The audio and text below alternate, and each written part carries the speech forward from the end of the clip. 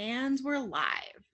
Welcome back, Potterheads. We're so glad you joined us for our take on the new Fantastic Beasts movie, The Crimes of Grindelwald. Thank you for coming on to the Pop Culture Theologians podcast. Want to give a quick shout out to the Engaged Gays who host us. You can find us there with all of our other episodes, as well as some special content coming your way. My name's John. I'm one of your fearless two. You can find me on Twitter at jerickson85, and you can find the podcast on Twitter at Pop Theologians. And my compatriot, Marcy, how can we find you? Hey everyone, you can find me on Twitter at I am the men who can. That's right. So Marcy, although I won't ask you about Florida this week, why don't we talk about what else the fuck happened this week? So I actually wanted to keep these real short because I feel like we have so much to talk about with Harry Potter. But it's been an interesting week. Yeah, let's ignore Florida and Georgia. Fuck Florida. I know. I'm so sorry. I know you live there. Not for long. So on good news, or I guess it's interesting news. The Toy Story 4 trailer dropped this week. I'm a huge fan of Pixar in general, but my first love was Toy Story. And I am a massive junkie for Toy Story 3. I thought it was maybe one of the most beautiful endings to a series ever.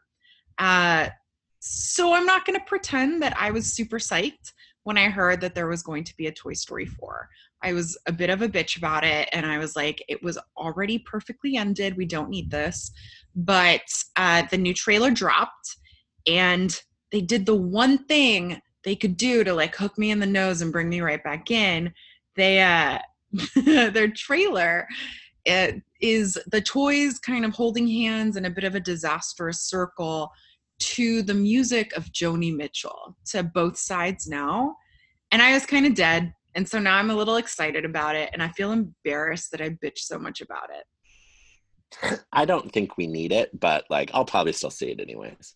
Right. I mean, look, it's still going to be better than any one of the Cars movies, right? But oh God, I think we had such a great trilogy there, like what I would say is one of the historically best trilogies in film history. So that's a lot to live up to for a fourth. Especially the way in which they ended it by like contextualizing coming out of childhood and into adulthood, and how they left it. It was perfect. It was beautiful. But Pixar has rarely let me down. That's not to say it hasn't, but overall, it has been one of the most fruitful relationships in my life. So I'm going to withhold any judgment from here on out until we watch Toy Story 4. Yeah, maybe we'll do an episode about it. Maybe. Actually, it'd be really fun to go through the Toy Story movies, actually. That's true.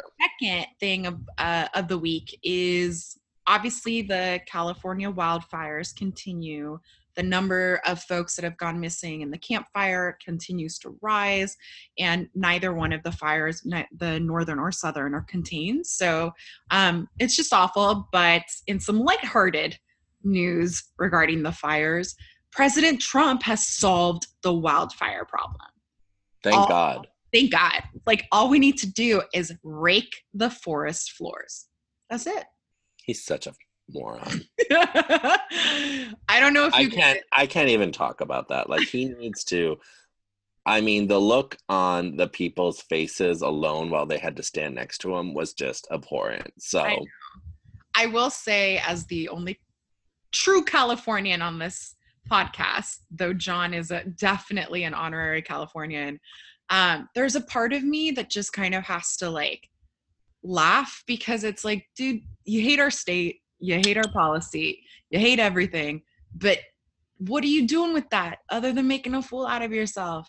And why are you here? No one wants you here. People all over Twitter were taking pictures of themselves raking the forests worldwide. Like the Netherlands joined in, Germany making fun of it. It was great. Yeah. So that's all it is, y'all. Say no to forest fires, rake the floor. The third thing that happened, which I think is great news, is Jim Acosta got his credentials back for the White House. This is a big deal, mostly because CNN had agreed to back Acosta in a lawsuit against the White House. And then the list of folks that were supporting that lawsuit included even Fox News. So, my understanding of what happened is the White House backed off and said, here are your credentials. And then CNN was like, fine, we'll drop the lawsuit. So, Jim Acosta. Basically, they ruled on the case alone, but not the merits of the case. So it was a Trump-appointed judge who said, can't do this, Right. you got to give us credentials back. They didn't really go into depth on the decision of the case. That's kind of something I think yet left to come, but I definitely think it's win one for the free press. Agreed. And I think honestly, this is one of the many games of chicken that we have seen the White House play with the adults in the room, and it's another game of chicken they lost. So do I think this is the end of it? No. There was a bit of a threat worked into the language of giving him back his credentials, which was kind of like, you ever do another thing again, whatever. And it's like he didn't do anything. So but we'll see what happens. All right, y'all. So that's kind of our wrap up for the week. Again, keeping it short. We're taking a different approach to this episode. So usually for The Purge and even for Fantastic Beasts, we break down start to finish our shows or our movies. We're not going to do that with The Crimes of Grindelwald for two reasons. One of the things we noticed with Fantastic Beasts is that from a plot perspective, there's just too much to cover. But also, because the movies are too long. Right. John's going to bring that up probably like 5 times in this podcast. But I think we thought we were discussing that for a movie that we really can't even pull from anywhere other than us writing notes at the movie theater, the plot line, it's just too much. And what you're here to kind of work out with us is what worked, what didn't work, and what we think's coming next. So that's exactly how we're going to break this down. So we invite you to join us as we break down Fantastic Beast and the Crimes of Grindelwald.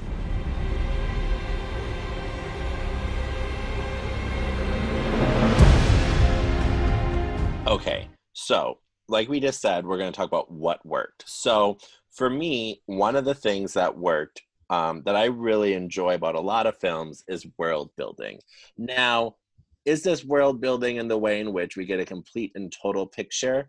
No, but I have always been fascinated in this world that J.K. Rowling has created. And so when you really look into the different magical ministries and the different magical universities and the people that exist in these worlds, from the United States to Europe to Paris, I mean, I think it really does show off a part of book 4, The Goblet of Fire, which was my favorite, which was all these different types of ways of life coming together to really show off that this is not just a Hogwarts thing. This is actually an entire world in which this woman is created. And so one of the things that worked for me was the building of that world. The fact that there are carny people is really interesting, but I was really fascinated by that. It's completely imperfect.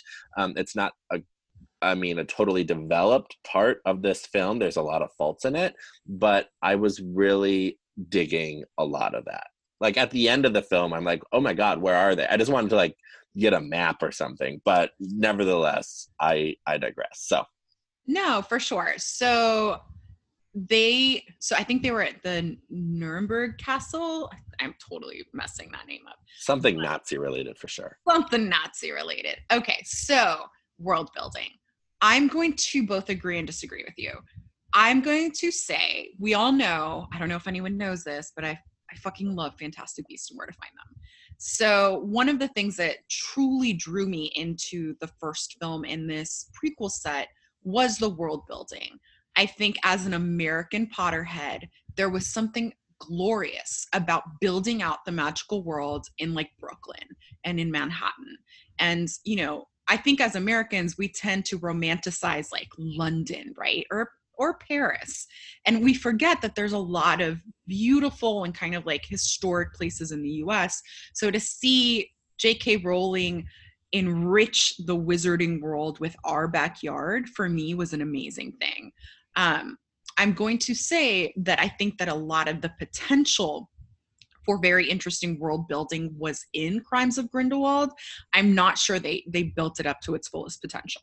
So hear me out. Okay, we know I love Paris in the springtime, in the summertime. I don't care. I love Paris. I was super excited when the film takes us to Paris to see that the area that they've chosen for Wizarding Paris, for the carnival, right, the freak show, which we should talk about at some point, was Montmartre, which is honestly, of course, it's the wizarding part of Paris. It is the place where magic lives naturally in Paris. The thing is, I didn't get a sense of wizarding Paris in 1920. So I don't think there's like a more beautiful time in history like than the 1920, like the Belle Epoque in Paris. And we didn't really get any details that would have kind of fleshed that out, right? Like we saw no can girls, like even though we saw a sign painted onto a building that said can, like we didn't see, you know, any of the great artists or thinkers interwoven into 1920s Paris. And so, you know, in my head, it's not that I needed like Midnight in Paris, but I did need the charm of it because I felt like we got the charm of New York in, you know, the early turn of the century in that first one. So while I think the potential was there, it just felt a bit like they didn't take the time to visually flesh it out.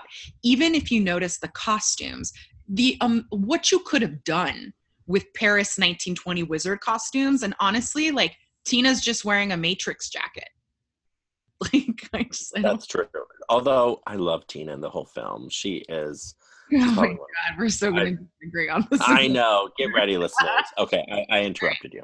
So no. So I agree with you, and I think any Potterhead will say, any fantasy lit or fantasy film fan will say world building is at the heart of why we call these stories home. I'm just not sure, because they crammed so much into this movie, if we got the type of world building we deserved.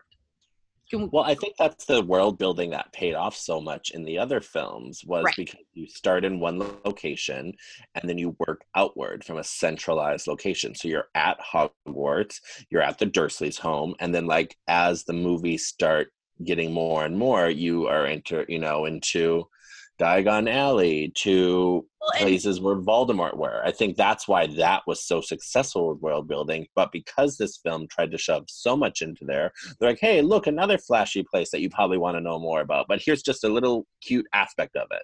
Right. And like no specialized magic. So in the last episode we did on Fantastic Beasts, we talked about the kind of mundane magic that we all fall in love with, right? Like Queenie making the strudel, or some of the simpler magic that has always been what we're like, man, what I would do to have a spell that would make my, I don't know, my Roomba go faster, right? We didn't get any sense of magic here other than defense spells. So again, you know, it's just, there's so much there, and I wanted more. So moving on. So something else that worked, and trust me, you can ask John, it was really hard for me to find things that worked. Marcy, just so our listeners know, how many times have you seen the film? So I've already seen the movie twice, technically 3 if you count the time I streamed it. Twice in the movie theater. Once with my husband, who had to listen to me like honestly have an existential crisis for 24 hours. And then another time with my brother, who then had to listen to me until he was basically like, go home, Mars, like it's okay. So, and I've ordered the screenplay. It's sitting on my bed right now as I record, and have already started reading it. So yeah, it was hard to find things that worked, but I dug deep, y'all. I dug deep for you. So one thing that worked for me is Jude Law as Dumbledore. I don't think our past Dumbledores were ever the same Dumbledore that I loved on the page. So Dumbledore is a complicated character. He is not our perfect hero. He's not even our perfect like father figure. He's a man who's extremely powerful and smart, but he has issues, right? Like he clearly has issues. But Jude Law is exactly what I saw in my head. Like coquettish, brilliant, you know, sexy. Like, he's what I wanted. Like, he's what I wanted out of a Dumbledore. I wanted a Dumbledore with charisma and who, yeah, could convince people to do pretty much anything. So I'm very happy with Jude Law. Do I think we saw him enough? No, but I'll get No. to that later. No, I agree. I really like Jude Law as Dumbledore. I thought he worked really well. The one thing about Dumbledore for me is that he says sentences that you know there's more to it, but he doesn't add on. He will say something and there's so much to unravel in either the written page or on the screen, that you just sit there and you go, well, he said this then and it meant this, that comes out later in a film. And I really do think that Jude Law played him very well. I do hope to see the sexuality aspect, which everyone raked J.K. Rowling through the fires for like years ago when it first came out about him being gay in the actual book, saying like it was just a thing that he's always been gay. I do want to see the nuances with that. And I think an actor like Jude Law and the caliber that he puts into all of his work will be able to do and portray that type of feeling and emotion that I think we've come to expect from Dumbledore in a really positive and successful way. Yeah, and I think to clarify for anyone listening who, didn't accidentally dedicate their entire academic life to Harry Potter, no, there's nowhere explicit in the books where it says that Dumbledore is gay.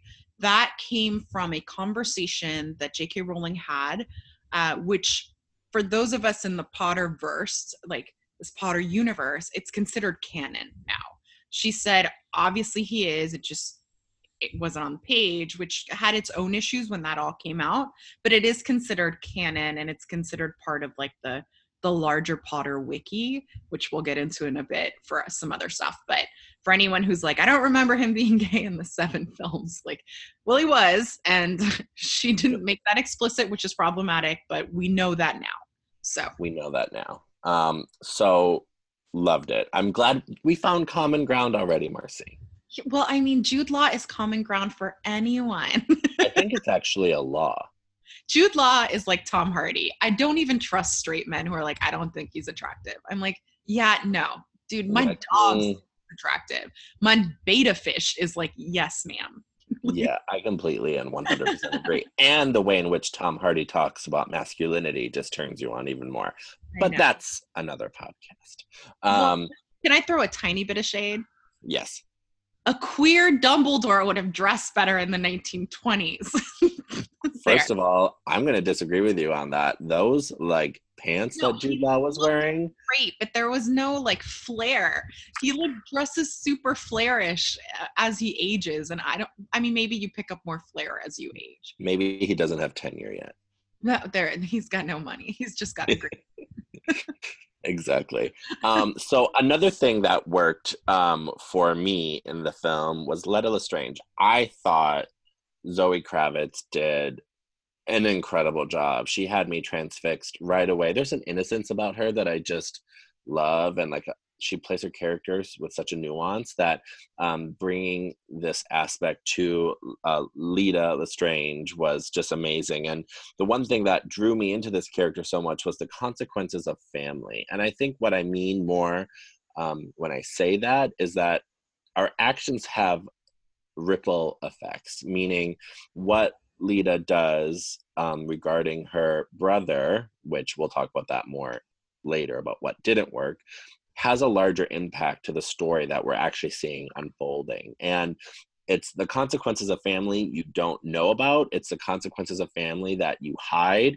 I think it's all of these aspects of the relationship to what family brings to you as a person and then like as a individual in your community that makes it so complex. And I think that she did a really great job with that.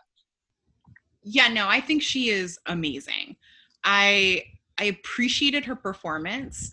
I agree that there is this like softness to her harder core, and that harder core of Leta Lestrange, that I think she did very, very well.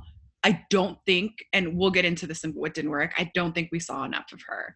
But I will say that something that struck me that we talk about often is that J.K. Rowling is very good at talking about how the stories we tell ourselves about ourselves end up being some of the trauma that we struggle to let go of.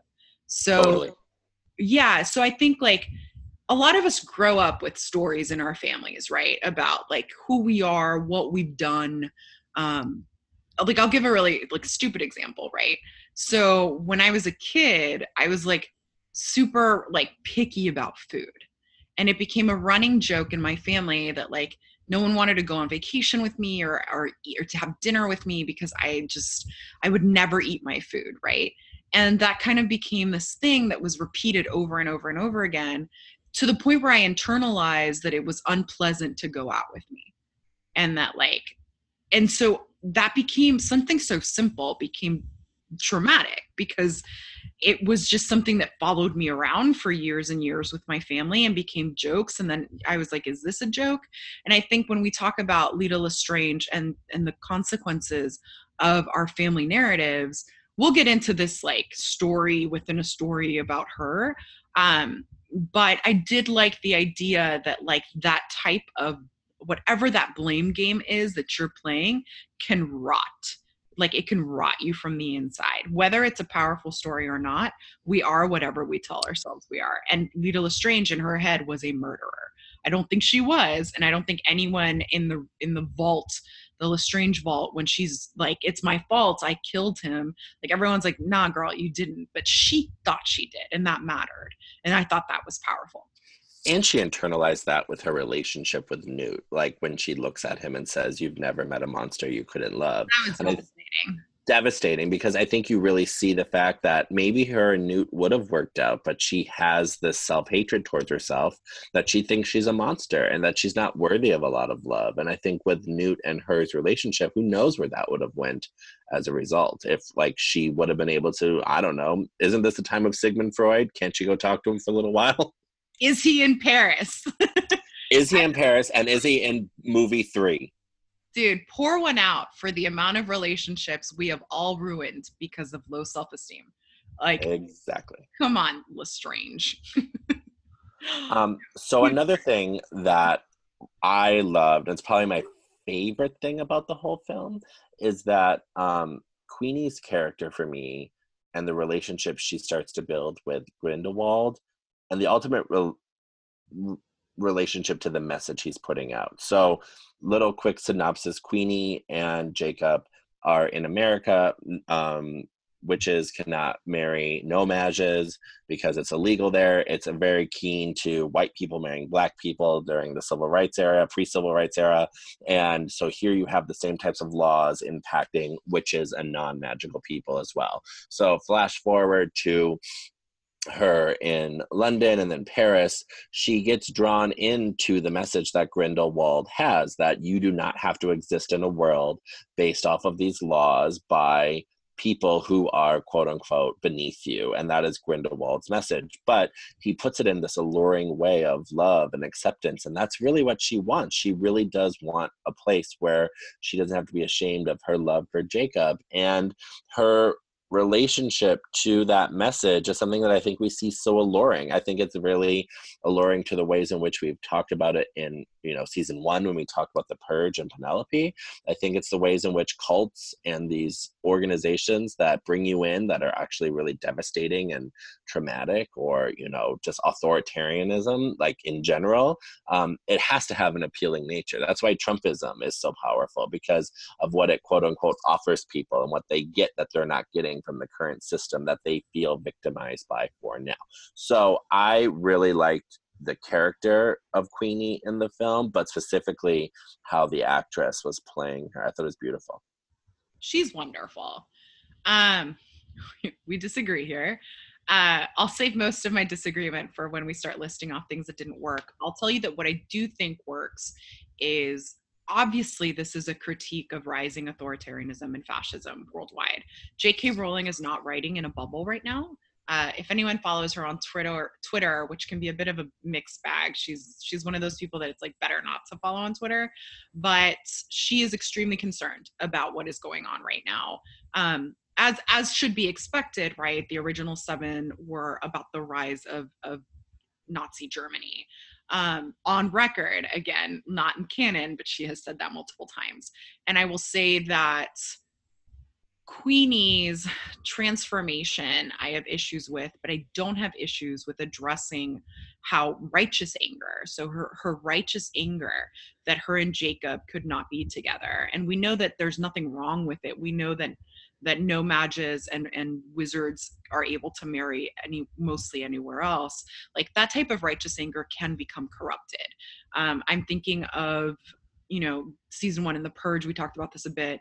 So like if you look at some of the rural white voters who are so angry, they have a lot of really good reasons to be angry. The problem is that anger has become corrupted by the forces that have taken advantage of that anger. So like then you get like white supremacy groups who feed off of that anger and then kind of contort it into something that it shouldn't be. So that critique, while simultaneously the softness towards the righteous anger, that does work for me. Queenie's development, not so much, but we'll talk about it in a bit. I will say something that worked for me, again, pulling something out of my hat here, similar to the first. Out of your sorting hat. But one of the things that continues to work for me is the wonder and awe of Newt's suitcase. Like, every time we go down into his beast like place, house, magical zoo in his suitcase, I'm reminded of why I love this world. This is the type of world building that works for me. Like, I was just about to go there. I'm gonna let you finish, okay? I'm reclaiming my time. The Kelpie and the Irish lore to the Kelpie makes sense in the movie, and then the animals and the ways that they bridge animals that we know existing to kind of fantastical beasts, that stuff works for me. And it's funny because no, I'm not here for a story about magical beasts, but I am here to see it. So are there problems with the beast magic? Yeah, like the 3 animals beasts that are highlighted in Crimes of Grindelwald all have Asian backgrounds, but there's no kind of fleshing out of the Asian identity there, so they become a bit tokenized. But I am living for going down there and checking out his safe spot. Like, I don't even know why Newt comes out of his suitcase. I would just stay down there. And especially in his house. I mean, I think that's the type of world building that I really drew me into these very beautiful. I mean, the images and the colors are just exquisite. And I think with Newt's basement in his house to the suitcase, you really see a world that defined him, that really shaped and molded him. And that's why these beasts that scare everyone, like that tiger flower thing, I remember what it's called, but like whatever that is, it terrifies everyone. But then you see the relationship that beast has with building a personal connection between him and actual people. Like, for example, Tina, when he looks at her and she tames the beast and gets it in the suitcase as well. There's a connection that these beasts have to the world and to Newt specifically, and it's a beautiful part of the film. Agreed. And I would say, and John, tell me if you agree, for the average movie watcher, not the Potterhead who knows like every single insignificant detail, to the average watcher, I think this was a perfectly enjoyable movie. Convoluted, yeah. Do I think that they were probably confused about a lot of the details if they were paying attention? Yes. But do I think to the average person it was a rather enjoyable analogy for the rise of fascism? Sure. I think you're totally right. I think when the movie first started coming out, so Marcy saw it on opening night, right? I did. You did. I saw it a few days later because I'm old and tired all the time, and I'm not a Potterhead like Marcy. I am a Potterhead. I am not like Dr. Potterhead like Marcy is. You don't have Harry Potter tattoos yet. I don't, but in rewatching the 7th film of the actual original series, I almost wanted to get the same tattoo of Snape's, like, final moments. Like, it's just one of the most beautiful scenes ever, and it kills me every time. However, that's not what we're discussing, but I do think when I looked on Twitter and social media, there were a lot of people that loved it, and they're sitting there going, what are you all saying? Like, why do you all hate this? And, like, that's because I think so many people, like yourself, Marcy, myself even, we've invested a lot into the academic exploration into this world, or even just the general like nuances for what it serves. Fandom. Yeah, just I mean, just what it serves in our overall psyche. I mean, I remember where I was when I saw the first film. I remember sitting on the floor of the Marcus Theaters in Oshkosh, Wisconsin, for 3 hours playing card games with my best friends to see the first film because we were such Ew. fans. Not And I at think Oshkosh, that's but still. not in Oshkosh, but I think that's why we care so much. So I totally agree. And I think, look, I spent a lot of Thursday night like looking on Twitter just to find someone who felt like I did. And everyone who was like, oh my God, best movie ever. I was like, you simple. You're simple next. Like you a simple girl. I was so pissed that everyone like loved it. And I was like, what are you talking about? Are we not Harry Potter fans? Did we not just watch the same movie? So yeah. But yeah, I think the average watcher was like, all right, whatever. Like, one final thing before I forget, before we move on to my favorite part of tonight, what did not work, is Jacob Kowalski continues to be the cutest. Like, he's my homeboy. I love him so much. And I think his portrayal of a horrified bystander when someone you love goes straight fascist was great. I think he just, everything from the ways in which he was trying to be open to the differences between him and Queenie. So the scene where like Queenie is arguing with him and he's about to call her crazy and he stops and Queenie's like, I heard you, right? That was such a beautifully portrayed scene because, again, deconstructing masculinity, Jacob doesn't get furious, and he could because like he didn't say it, but instead he just tries to work through it, and like he's extremely patient with her. And I loved, continue to love. And his horror at the end of the film by watching Queenie broke me. It broke me. It was painful. So a lot of love to Jacob. I need to say one more thing that worked for me. Theseus Scamander. Get out of here. Yeah, no. Thank you. Next. All right. So moving on to what everyone actually came to listen to. What did not work in this movie? Whoo, buddy. Marcy, before we begin, let's just give our listeners maybe a quick rundown of your initial reaction to the film, because I follow you on Twitter and I get notifications for when you tweet, and my phone started blowing up. So like, if you could just, before we get into the nitty gritty, like you to walk you through my trauma? I want you to walk us through your trauma. Like, let's blue bless your trauma. Right. So I felt like I was in drag for the last like 30 minutes because it was not me. I fucking hated this movie.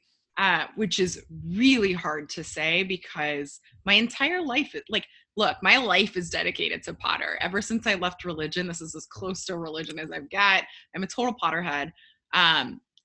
First watch, I'm sitting there with my husband. I'm like 3/4 of the way in. And I just look at him and I was like, this is like a burning pile of shit. And he just kind of looks at me a little bit incredulous because I don't think I've ever criticized anything from Harry Potter. Not even the first 2 movies, which are so lame. I just got real quiet. And then when we left, look, my husband is a saint because I lost my shit for like a solid 12 hours where I was like, what was this? What was this? Honestly, I was apoplectic. Like I couldn't like process what I had just seen. And then because I don't know how to watch movies one time, within 24 hours, I was like, John Paul, my brother, I was like, we got to go. Like, we got to go see it again. And then we got to talk about it. And then I was even more pissed the second time.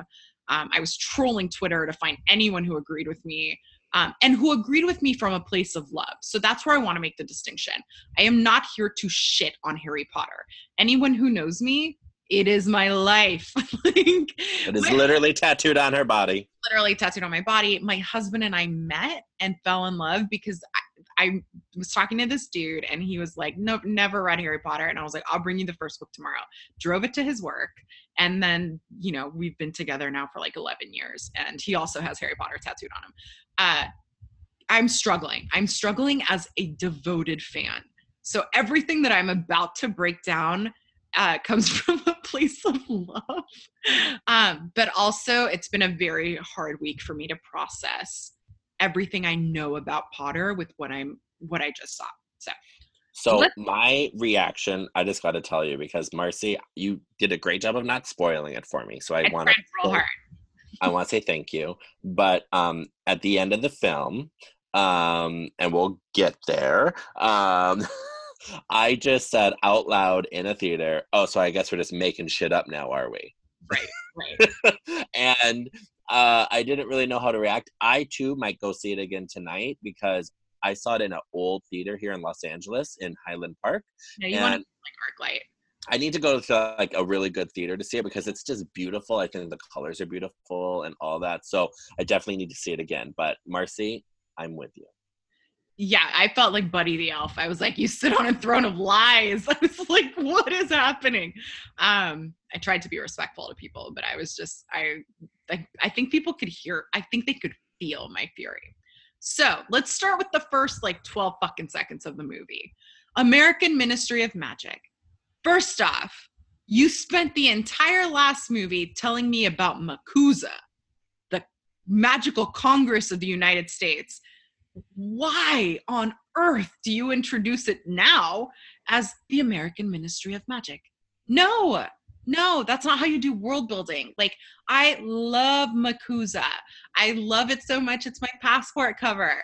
I loved, like we talked about with world building, that it was uniquely American. It was democratic. It was MACUSA. Like, did you catch that? I did. I never knew what to call it. I always forget that it was called MACUSA. And so like for me, it was one of those like things that it's a continuity issue. And so I'm like, okay, I think it was a lot easier in the focus groups. Here's what I think happened. They definitely had a focus group and they're like, hey, do you all remember what the American Ministry is called? And the one person in the thing who's a hardcore Potterhead, like, isn't it called MACUSA? And then the other people are like, isn't it called American Ministry? And then the person that asked the question itself called it the American Ministry. So therefore the problem is no one knows what to call it. So we're going to simplify it because it's just going to be the American Ministry. I can live with it, but it is annoying. Listen to me at the focus group because it's MACUSA. Like, it's MACUSA. But that's a very small continuity issue. The reason it stuck out to me is it's within the first 5 seconds of the film. And they write it out. They're like, oh. Right. And then, when we get to the French Ministry, it's like French Ministry of Magic. And I was like, you couldn't just put it in French, like Ministère Français de Magique? Like, it'd be fine. Americans will figure it out. Like, again, sloppy. But let's talk real sloppy. I'm gonna work my way through the sloppiness here. So we're talking about continuity issues. Before I jump into the McGonagall issue, they tell us that Dumbledore and give us these gorgeous flashbacks that I understand why they are progressing the story of Leta Lestrange as best they can, that Dumbledore taught Defense Against the Dark Arts. Except he didn't. Canon, like in the original 7 books, it is clearly stated, I think multiple times, but definitely by Rita Skeeter, Dumbledore only ever taught Transfiguration. That's it. So I think there's 2 reasons they did this. Okay, let me preface all of this critique with, I trust J.K. Rowling.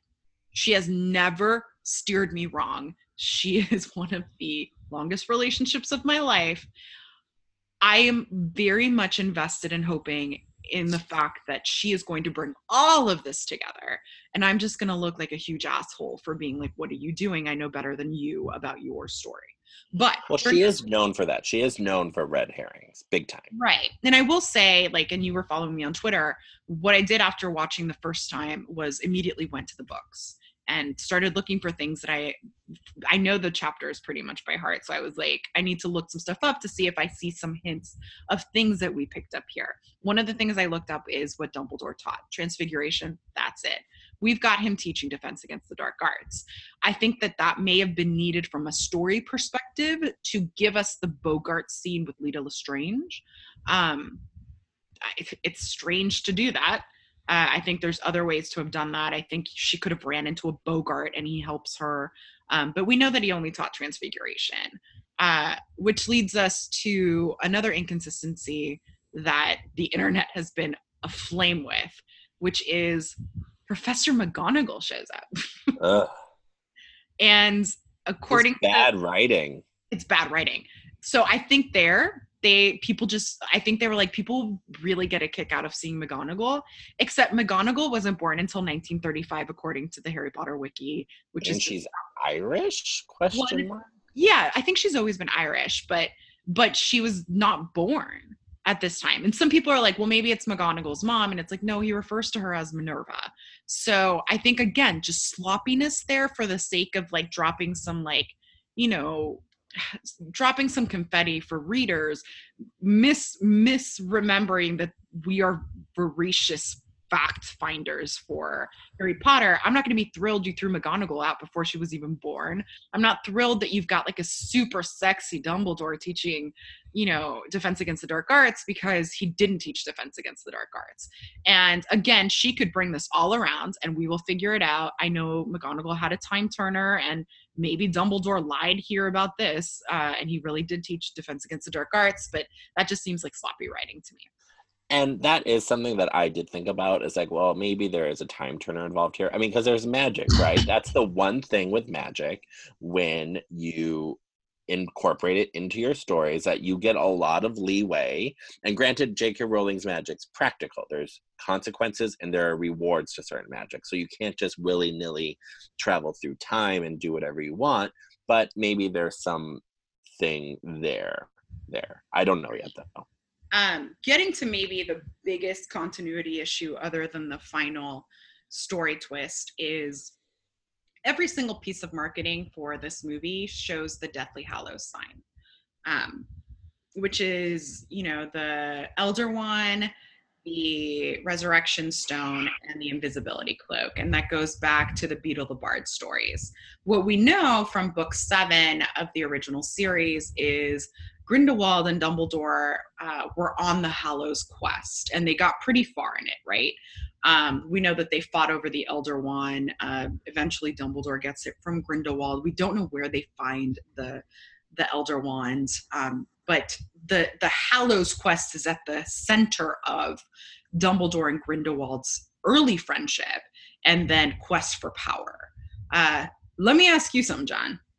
Did you get even a remote sense of the Deathly Hallows in this film? No. So for anyone watching this movie, like, there's no significance to Grindelwald's wand, right? Or like what it is that like makes certain things. So here's a really good example. So the speeches that Grindelwald gives have foundations in what we know is the greater good conversations that Dumbledore and Grindelwald had, right? And that they actually had their falling apart over.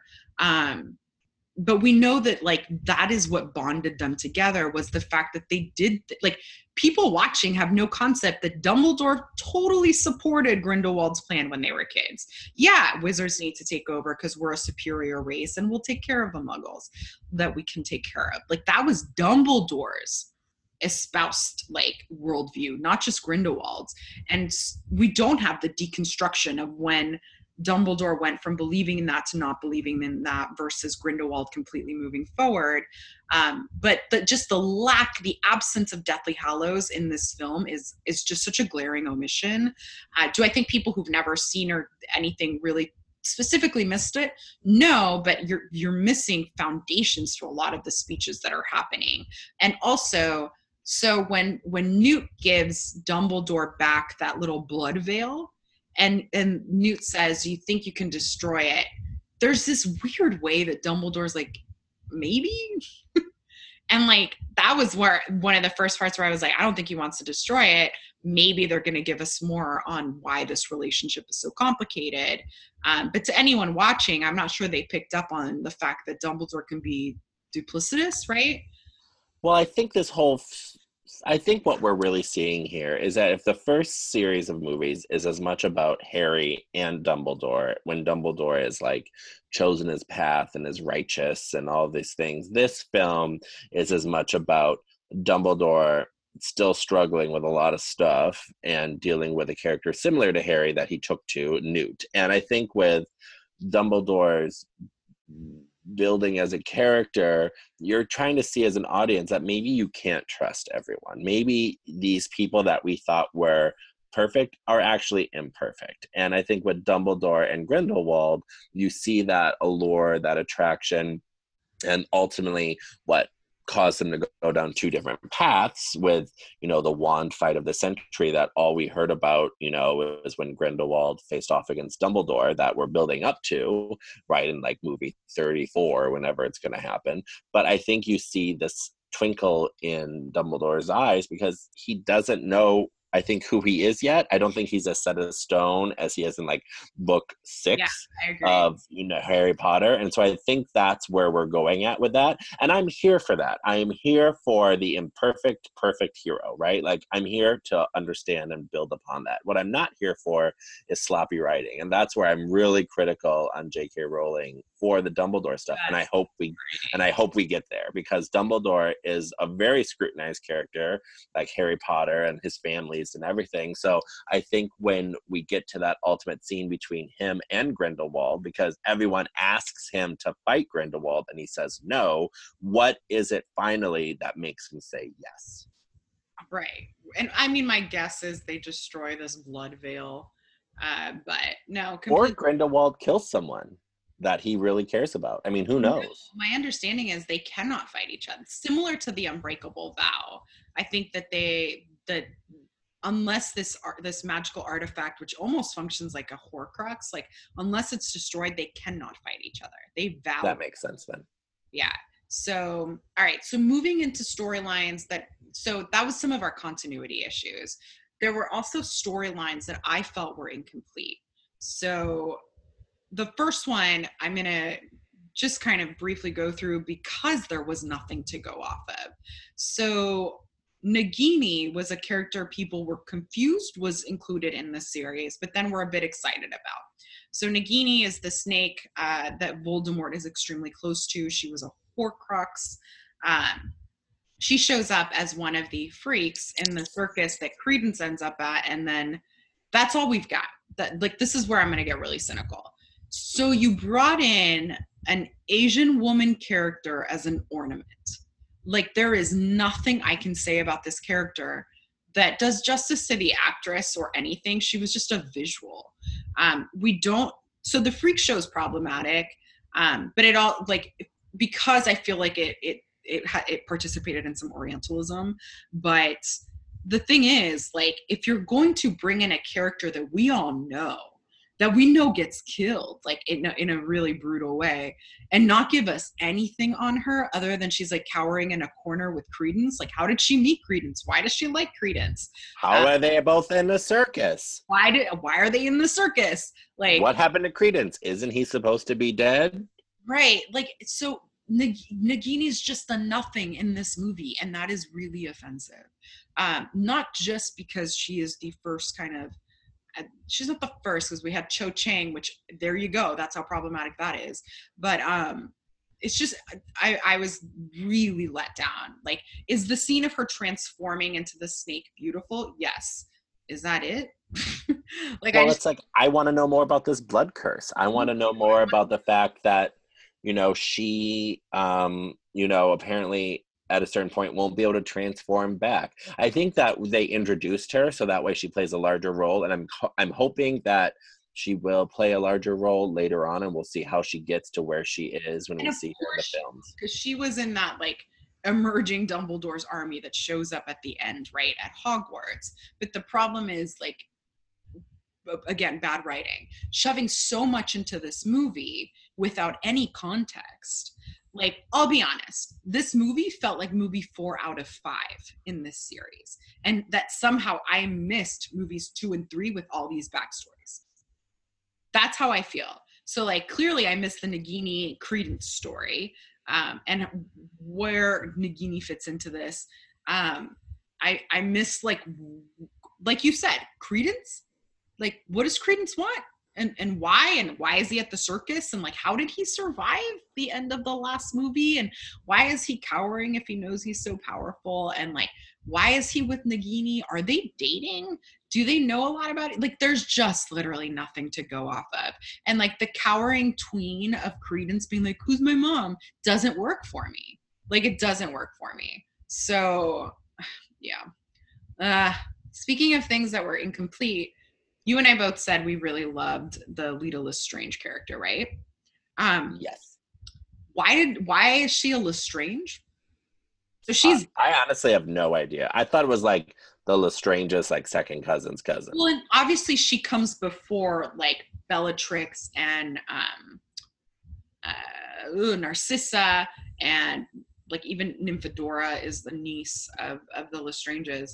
But to me, unless you connect her to the Lestranges, this makes no sense because we have invested in the Lestrange family. We know them from canon. We know them to be dark wizards. So you didn't even give us the illusion of like, yeah, by the way, her dad totally dark wizard. Nothing. There was nothing to tie her to the Lestrange. Or that her dad's a rapist. Right. I mean, granted, that lets me know he's a dark wizard, but like there was a problem with like me understanding why she's a Lestrange, and then again, it feels a bit like sloppy writing of like, oh, people will be excited to see a Lestrange, and I'm like, I don't need an extra Lestrange. But even more tragic to me is the completely unwritten love triangle of Lita, Newt, and oh my God, what's his name? Theseus. Theseus. Because So that worked for me. yo, I'm sorry, you can't just not tell us anything about it. Like, clearly Newt and Lita were together at Hogwarts. The trailers tell us more about Lita, Theseus, and Newt in the first film than this film actually does. Yeah, no, I was like, wait, where did they fall apart? When did they break up? Wait, they broke up and then she got with his brother, but she's still in love with him, but I think she's still in love with the brother too. That's a complicated love triangle that I would have preferred we delved into than, say, the Senghalese brother storyline with Lita. And especially when at the end, and spoiler alert, she dies, and she looks at Theseus and Newt, and she goes, "I love you." You do not know which one she is referring to. Well, and that sucks. Like, I'm okay with not knowing which one. I'm okay with, like, look, I believe you can love two people at the same time. I think love is a complicated thing. But give me the story. Give me the story, because if not, I felt ripped off there. Yeah, me too. Speaking of love stories that were incomplete. We're gonna do it. We're gonna do it. What the hell, Dumbledore and Grindelwald? First of all, not that I'm sitting here looking for like a gay romantic relationship with Johnny Depp, because Johnny Depp is trash.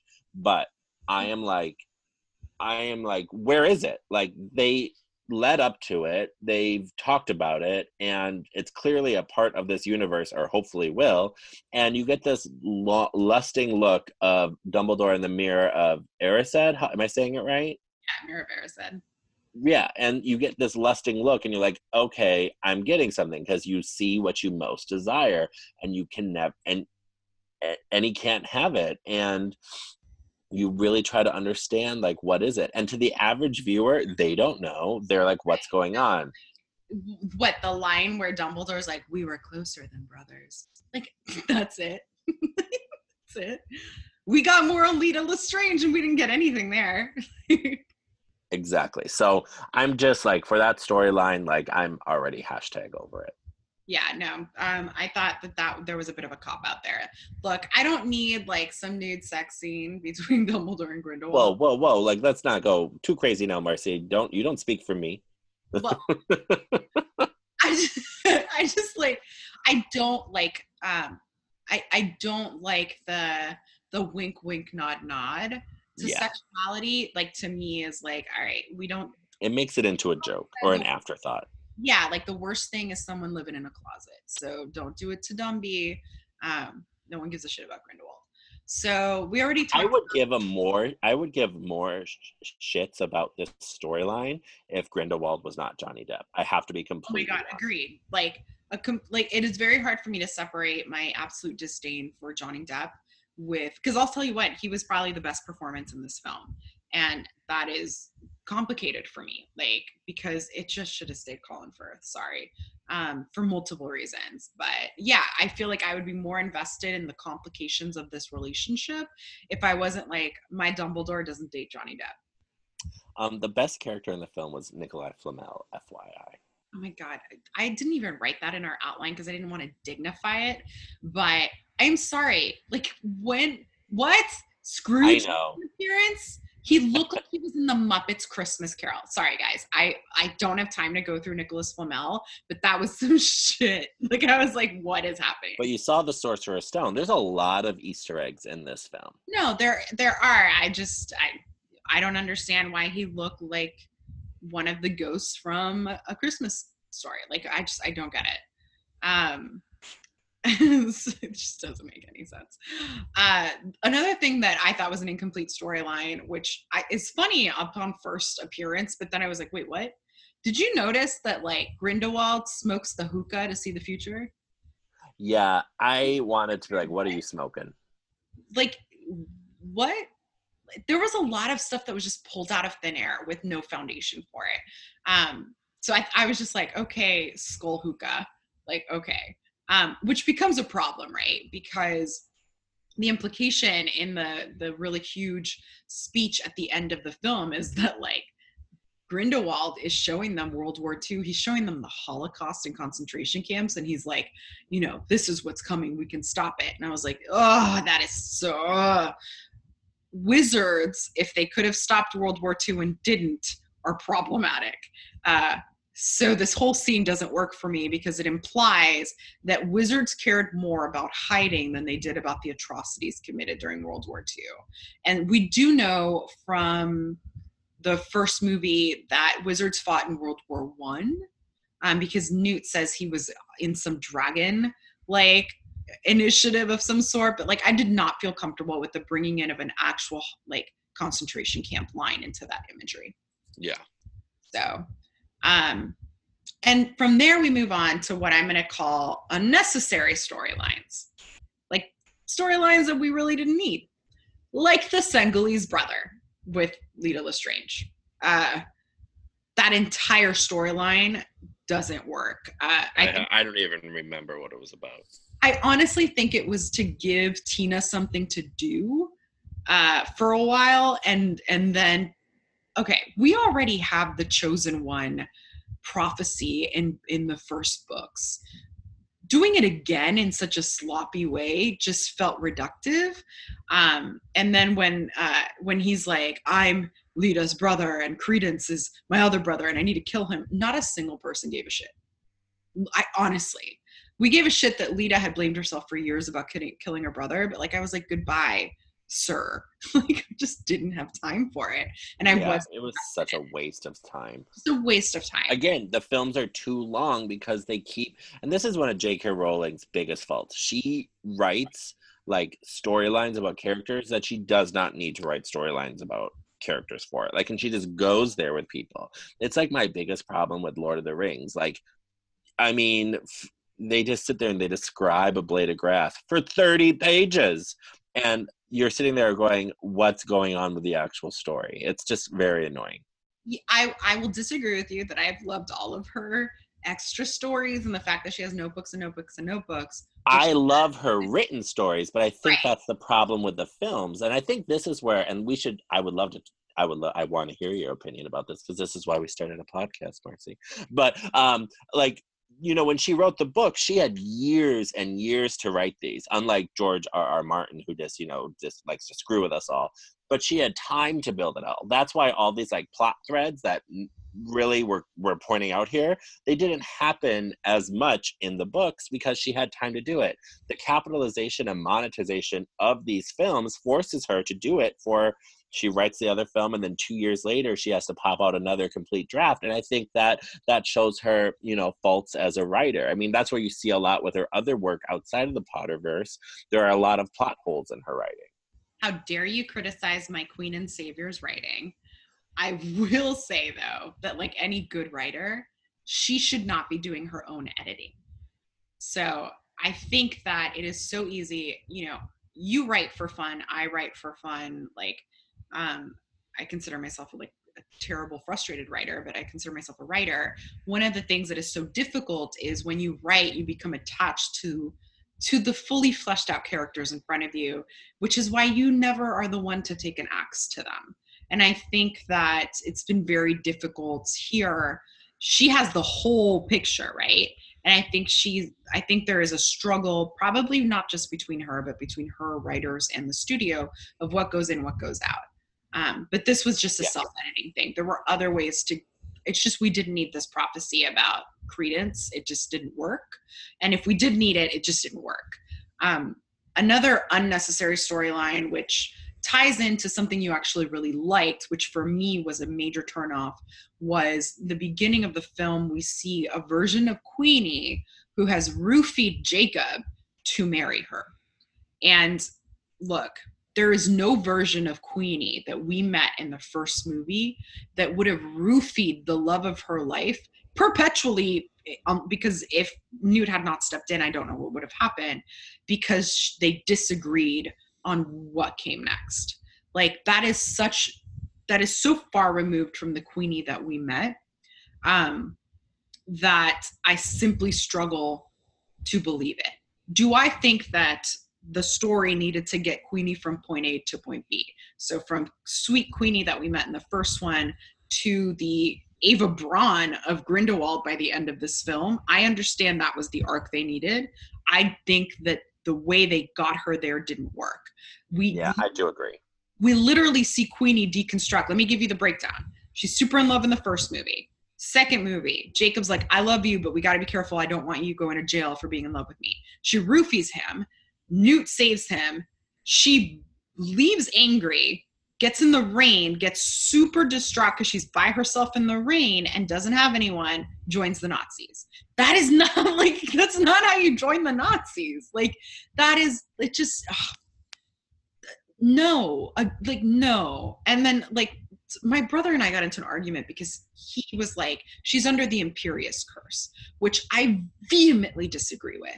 That argument she has with Jacob at the end, when she's like, come with me, Jacob, come with me. And like, that is fury. That's not the Imperius curse. That is her making a conscious choice to go.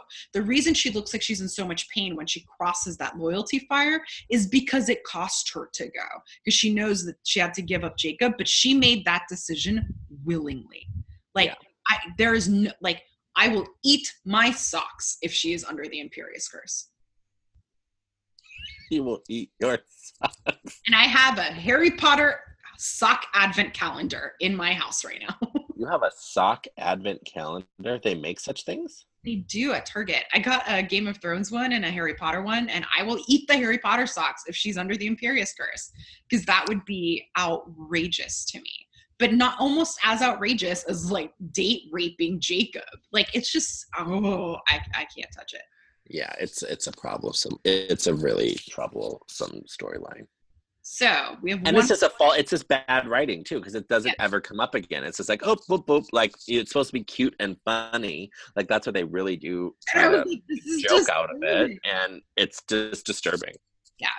So we have one more thing before we dive into the plot twist, and this is one that I've been chewing on, and I'll probably continue to chew on. Hit me up on Twitter. I think Grindelwald is a much better villain than Voldemort. And I think that is extremely problematic. So Voldemort, I've written a lot on Voldemort, actually. Voldemort was symbolic of overarching evil in the books. He's cartoonish in his evilness, right?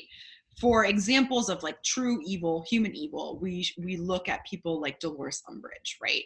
Or the Malfoys, or Bellatrix Lestrange, like cruel and disconnected and lack of empathy. But Voldemort was always kind of this cartoonish figure that's supposed to remind us of kind of like the evil in this world. I didn't realize how bad a villain Voldemort is until Grindelwald creates a human version of Voldemort. Everything he's selling, the fascism, the fear, the manipulation, is everything that Voldemort, I was about to say Trump, which is hilarious. That Voldemort. There's no difference. There's no difference. except it's just better written, and Grindelwald works better, and I understand why Death Eaters would follow Grindelwald. They're not called Death Eaters, but they're the precursor to Death Eaters. And then when I think of Voldemort and his like, and I'm leaving canon out from Cursed Child because I don't got the time and I don't want to spoil it for anyone, but like it makes Voldemort kind of like a pretty sucky villain. And I read this, I think it was a Vice article or Vox article that was like, Crimes of Grindelwald makes the other books worse. And like, this is the first time I agree. By creating a villain that is human in Grindelwald, which I think is a step up from Voldemort, it made me realize that Voldemort is a terrible villain. Not because he is terrible, but because he needed to be written better. So that's all I've got. But I feel very strongly about that, and I'm probably going to write about it until I can make sense of it. But does that make sense, John?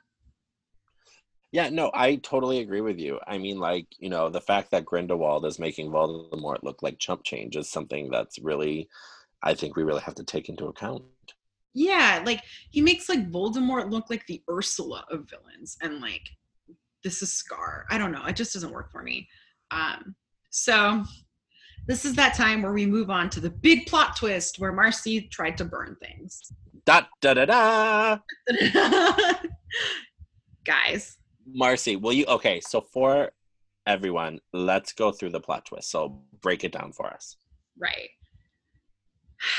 So I'll break it down with the tidbits that led to it. The beginning of the film, we hear Dumbledore. I think he tells Newt that phoenixes appear for any Dumbledore who needs them, right? That it's like a part of their heritage as Dumbledores, the phoenix bird. Throughout the entire movie, we see this fledgling phoenix following Credence around. We find out, obviously, Credence is not Leta Lestrange's lost brother. At the end of the film, when they're in that German Nazi castle somewhere, and we've got Grindelwald as Hitler, we have Queenie as Eva Braun, and they go in to talk to Credence, and Queenie tells him, be very careful. Grindelwald tells Credence the truth. He hands him a wand, which I actually looked up in my wand encyclopedia, which I have. Fuck all y'all laughing, because I do. It's not a wand. Not a wand I recognize. Gives him a wand and says, it's time, like I should just pull out the screenplay, but like, it's time I hand you back your heritage. Your brother's trying to eliminate you. Ding, ding. I look at Brent, my husband, and I was like, his brother. And like, Brent always figures shit out before me, right? He's the guy who, when you went to go see The Village, spoils it for you 3 minutes in. And is like, those glasses are from 1980, not the 1500s. And I'm like, fuck you, because I didn't figure it out. He's like, Dumbledore. He just whispers, Dumbledore. And I was like, fuck you, it's not Dumbledore. Honestly, like, my brain was malfunctioning. Like, this was worse than when like my first love legit cheated on me in front of my face. Like, I like when he says, you are Aurelius Dumbledore, I was like, oh, like, insert dramatic music right here. Like, I am so upset about this revelation. Are you upset, Marcy? Right now, for a visual for people, I'm the anger guy from Inside Out. I have read book 7 more than any other book in my life. We talked in the last episode that the second I figured out what an obscural was, I was like, Ariana Dumbledore was an obscural. I am obsessed with the chapter in which we talk to Aberforth, Albus's brother, in book 7. I know the life and lies of Albus Dumbledore. That is my second most so I listen to audiobooks every night when I fall asleep because I have insomnia. There's 2 chapters I listen to nonstop. The Yule Ball and then the life and lies of Albus Dumbledore. You want to know what mine is? What is yours? Mine is the pensive chapter. Okay, so I have to listen to that chapter. You're talking about book 7, Snape's Worst Memory? First of all, that's a good one. But no, I love the pensive chapter in the Goblet of Fire. Interesting. Okay. But I'm just like, I know like the back of my hand, the history of Harry Potter, the canon. Albus Dumbledore had a brother named Aberforth, a sister named Ariana, and a mother named Kendra. At no point in time does anything in any of the canon support an Aurelius Dumbledore. The dates don't match up because his dad ended up in Azkaban after trying to defend Kendra from what happened, not Kendra, Ariana from what happened. And let's just say he had, because I broke down the years. So for him to be actually a contemporary sibling, he'd be like 30. Yeah. For him to have been a secret love child from his dad and someone in Azkaban, he would have to be 28. Credence is a baby. He's like 18. The dates don't add up. So I've got a couple theories on this. The theory that I just refuse to accept is that this is true and we didn't know about it. Dumbledore doesn't know about it, or he's lying about it. That would be canon destroying. Like, there is no way to come back from that. And it changes the first 7 books. I mean, that's my comment is like, okay, like, hold up, wait a minute, like, are we actually watching J.K. Rowling tell us that the Dumbledore you thought you knew is not really the Dumbledore you thought you knew? Look, I'm not embarrassed to say I'm doing a reread project throughout Thanksgiving. I've been listening to the audiobooks for years because they bring me. Because they're fucking good. Yeah. Well, are you Stephen Fry or Jim Dale? Jim Dale. Yes. So, but I haven't. Originalist. Thank you. I probably have not sat down and read from start to finish book 1 through book 7 in about 2 years. This has made me need to, over Thanksgiving break, from start to finish, with my handy dandy highlighter in my academic copies, to see if there's stuff that supports any of this bullshit.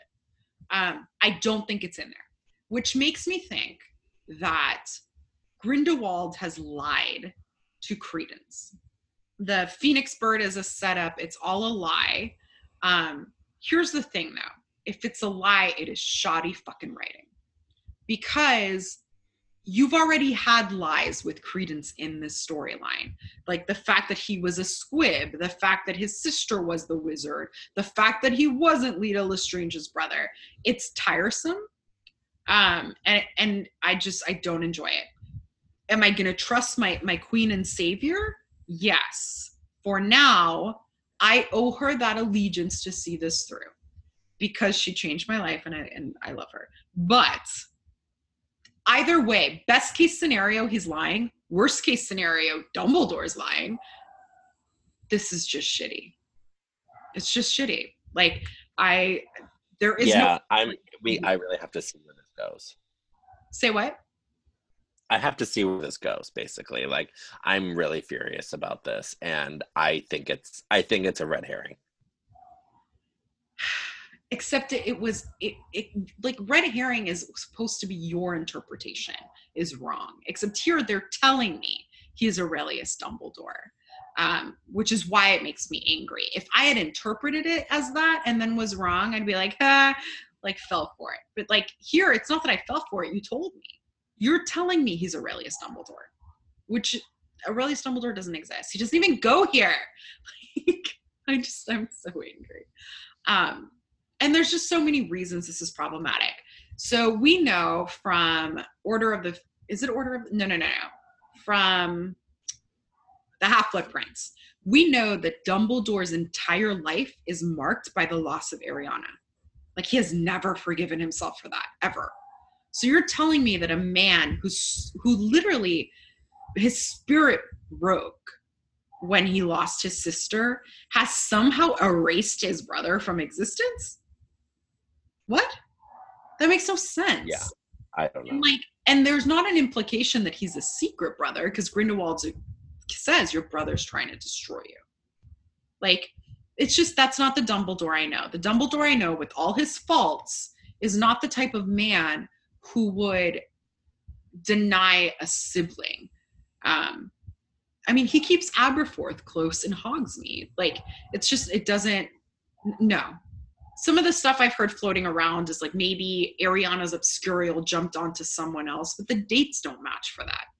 And that's why it sucks, because I think when we talk about this big reveal of what we understand with what we really need to think about with these films, and the fact that there are 3 more, is that where this is a big problem with the monetization of fandom, and with actually finished projects that we don't need to touch again. Like, did we really need all these films? I mean, the Potterheads are like, yeah, totally, we love them, but like, this is where money wins over, like, quality, in my opinion. And I'm hoping J.K. Rowling, I know she's smarter than a lot of, probably all of us, right? And it's her world. Step back. She's smarter than all of us. But she's, it's her world. It's her writing. It's, is it canon? If it she is the author, so we have to take it as such. And there's big revelations. And I was watching a few videos of the actors today, and, they kind of queued up saying like what J.K. Rowling told them about where their characters are going. And they're like, wow, I never saw that coming. But I don't know. I guess we have to be really conflicted, because I thought this was like the second film in a third film like trilogy. And the fact that we have 3 more films really annoys me. No, I think it's just to make money. No, okay, so you and I were talking about this earlier today, because y'all, we don't just talk on the podcast, we just talk to each other all day. All day, every day. All day, every day, I love you. We were talking a bit about like, and this brings me to like The Last Jedi and Star Wars, right? People felt very strongly about Last Jedi. Either it was perfection or it destroyed the universe. More specifically, this is where the parallel comes in. It destroyed the Luke Skywalker they knew, right? So people were like, Luke Skywalker's untouchable. You can't do this. Like, you can't do this. And I really ragged on Star Wars fans, partially because I was part of the group that was like, Last Jedi is one of my favorite Star Wars films ever. It's great. I love it. But this weekend has humbled me a bit. Do I think the fucking incels who were burning like Last Jedi shit were ridiculous? Yeah. But I think I finally understand where there is that crux of like fandom and ownership over ownership So like, these are the stories of our time: Star Wars, Harry Potter, Lord of the Rings, Chronicles of Narnia, The Hunger Games. Like, Glitter, starring Mariah Carey. Glitter. I love you. Which is number 1 on iTunes. What the fuck is happening? Okay, first of all, she's a musical genius, and the fact that that film wrecked her psyche, and she bought the masters to that film. That's why it was never on Spotify or anything. This is a quick segue into Mariah Carey fandom, but she is a genius, and that's why it's a story of my time. My God, not even Dumbledore in the 20s would agree with that. I think there's honestly a very hard relationship with canon versus fan interpretation. Big time.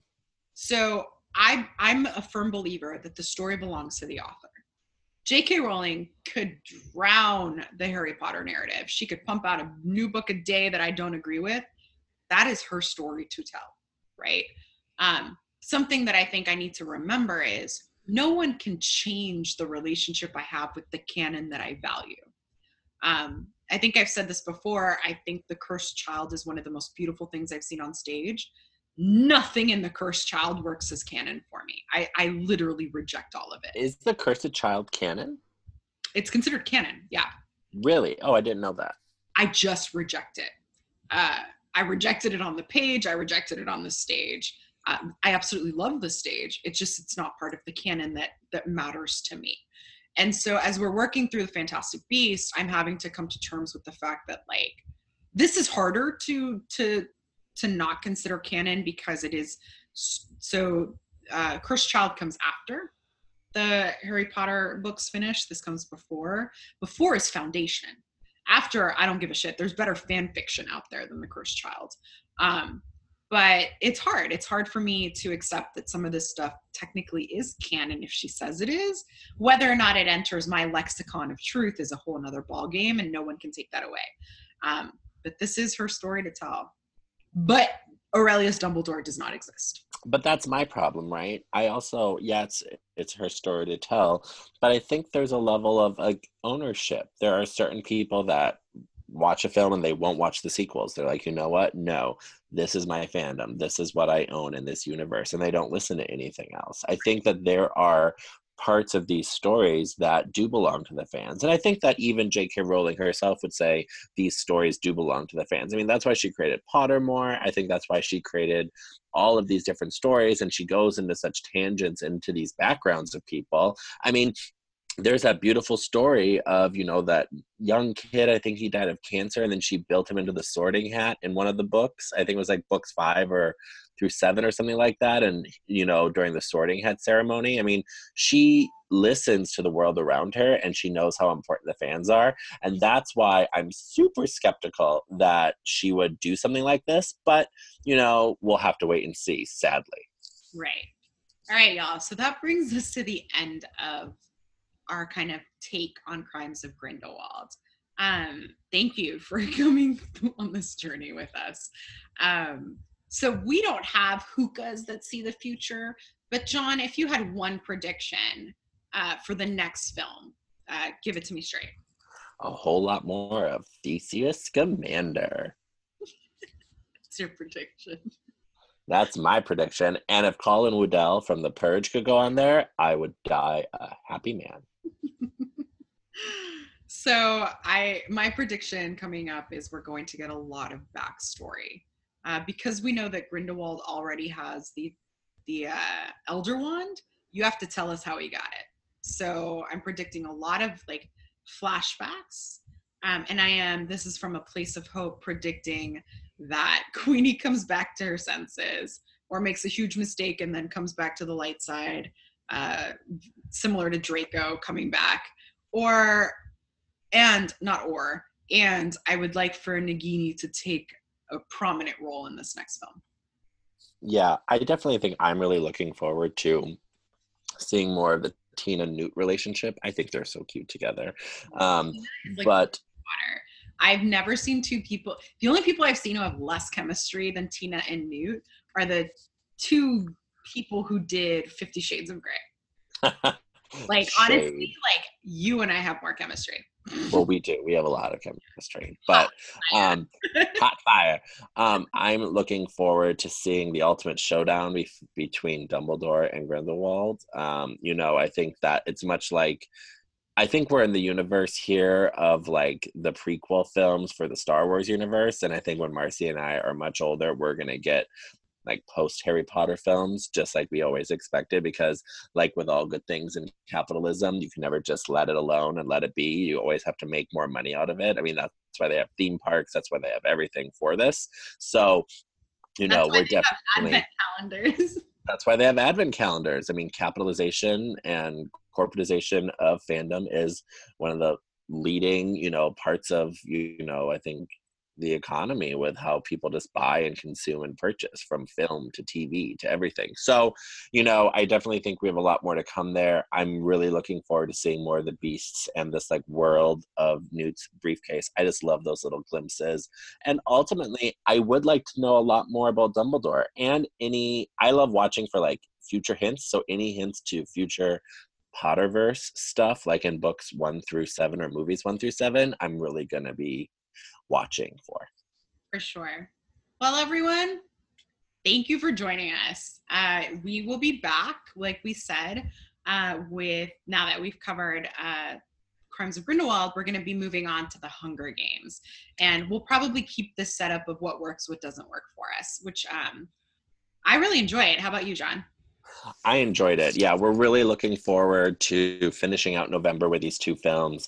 And then come December, to get you through the holidays, we will be dropping our takes on the Hunger Games, because Marcy and I, well, I won't go into what team I'm on yet, but we will be definitely having some fun with that before we start season 2 of the actual Pop Culture Theologians, where we take a show and go from episode 1 to the season finale with the discovery of witches. All right, everyone, have a fantastic Thanksgiving. We are so thankful for you guys, the listeners. We're thankful for you and Theseus Commander. Theseus Commander. Bye, y'all. Bye.